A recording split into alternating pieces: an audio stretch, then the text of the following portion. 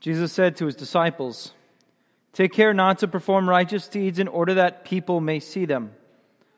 Otherwise you will have no recompense from your heavenly Father. When you give alms, do not blow a trumpet before you as the hypocrites do in the synagogues and in the streets to win the praise of others. Amen, I say to you, they have received their reward. But when you give alms, do not let your left hand know what your right is doing, so that your almsgiving may be secret. And your Father who sees in secret will repay you. When you pray, do not be like the hypocrites who love to stand and pray in the synagogues and on the street corners so that others may see them. Amen, I say to you, they have received their reward. But when you pray, go to your inner room, close the door, and pray to your Father in secret. And your Father who sees in secret will repay you. When you fast, do not look gloomy like the hypocrites. They neglect their appearance so that they may appear to others to be fasting. And then I say to you, they have received their reward. But when you fast, anoint your head and wash your face, so that you may not appear to be fasting, except to your Father who is hidden. And your Father who sees what is hidden will repay you." The Gospel of the Lord. Praise to you, Lord Jesus Christ. In the name of the Father, and the Son, and of the Holy Spirit. Amen. You may be seated.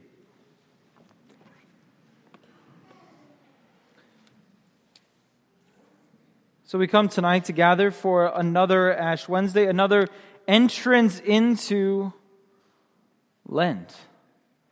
And Lent is typically, as we heard in the Gospel reading, a time of prayer and of fasting and of acts of charity. And what I find fascinating is when we hear Jesus' words around fasting, he doesn't say if you fast, he says when you fast, as if it's a given. Now, we love prayer. We always encourage prayer. We talk about prayer quite a bit. And we can support helping those who are in need and giving to those who are poor.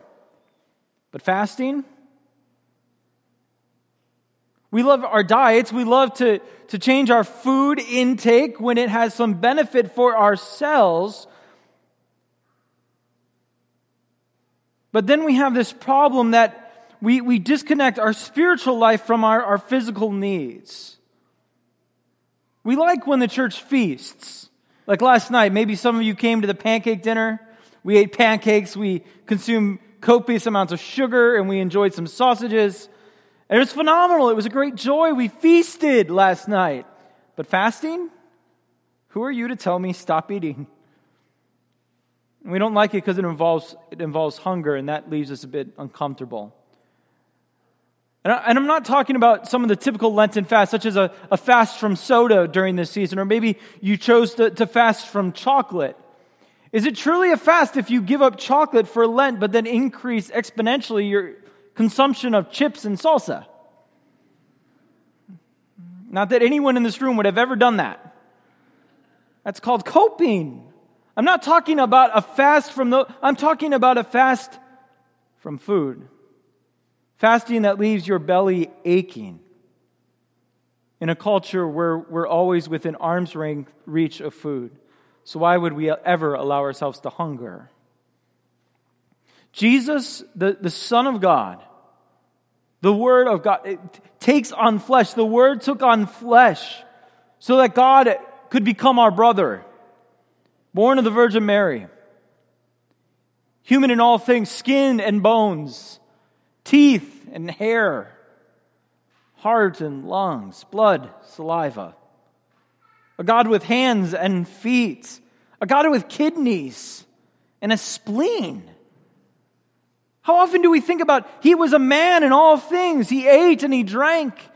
He slept and he walked. He prays. He weeps. He laughs. He bleeds.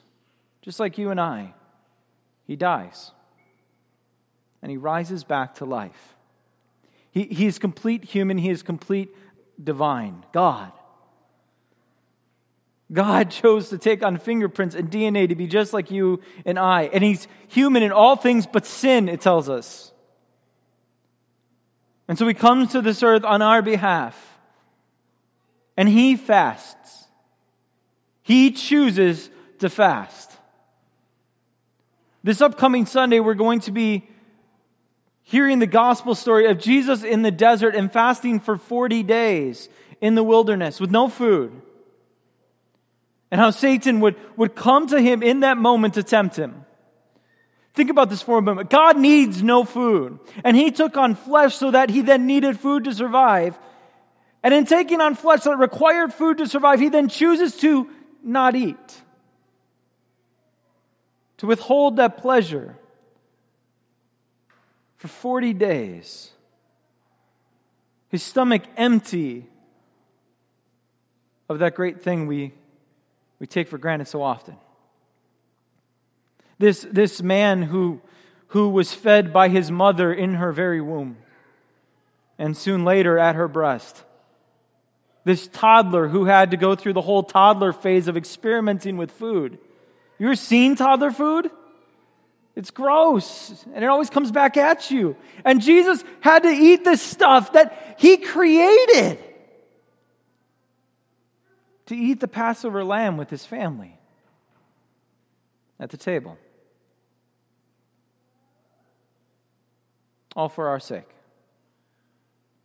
As the first man, Adam, fell because he was always within arm's reach of a certain fruit, and he couldn't say no when tempted by Satan. The second Adam, the Christ, tempted once again by food, turn these stones into bread, says no, and leaves his stomach empty for our sake. He withstands every temptation of the evil one. Brothers and sisters, Lent is a strange time. Lent is a time where our faith becomes strangely physical. All these disciplines, prayer and fasting and acts of charity, keep us from just over-spiritualizing our faith, to make it something that we play out in our heads but isn't really real, isn't tangible.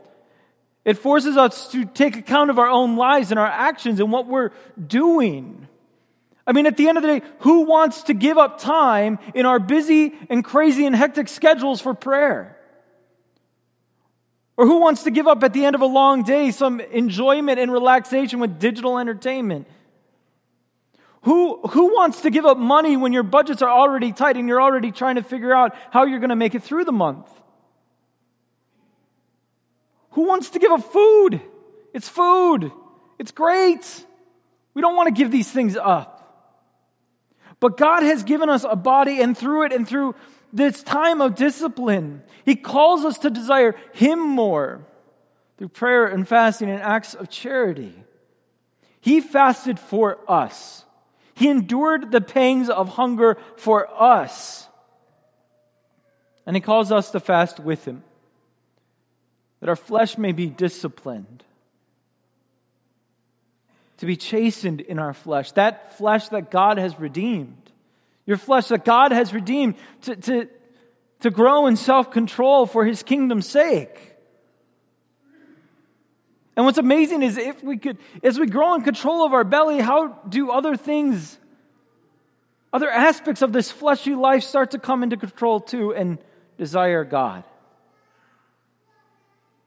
So this Lent, my prayer for all of us is that we would be reaffirmed that our bellies are not our God.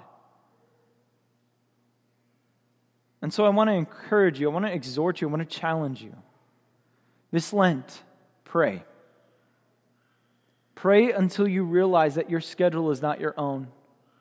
That your time is not your own. Time is a gift from God. It is not something that is yours to take or give or to make. It is from God. Fast until you realize that your daily bread is not from the work of your own hands, but all gift from God. Give generously until your money no longer becomes the source of your security and your happiness.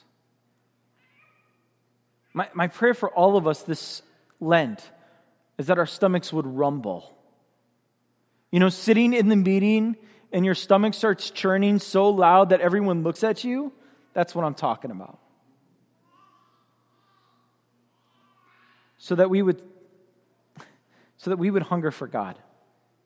This is not about fasting, of denying some momentary earthly pleasures in order to get a better looking body for the summer. This is about drawing closer to God, of our relationship with Him. And what I find God is so generous. What I find so generous about our God, about our Savior, is that tonight, the very first night of Lent, this Ash Wednesday, you know what God commands us to do? Break your fast. That's the very thing He's going to command you to do in just a minute. That fast, that moment of hunger, He now comes to us, body and blood, and feeds us. The one who hungers for us now gives us food to eat, to fill our hungry stomachs. So tonight we feast together, we eat and we drink, that Jesus would give us Himself, so that our grumbling stomachs throughout this season would draw us here, not the snack cabinet, here, to His home, the house of feasting, the banquet laid before us. He who hungers gives Himself for us, so that we may never hunger again. My body, true food, my blood, true drink. He who eats will never hunger again. Brothers and sisters, let us hunger for Him who satisfies our every desire. In the name of the Father, and of the Son, and of the Holy Spirit. Amen.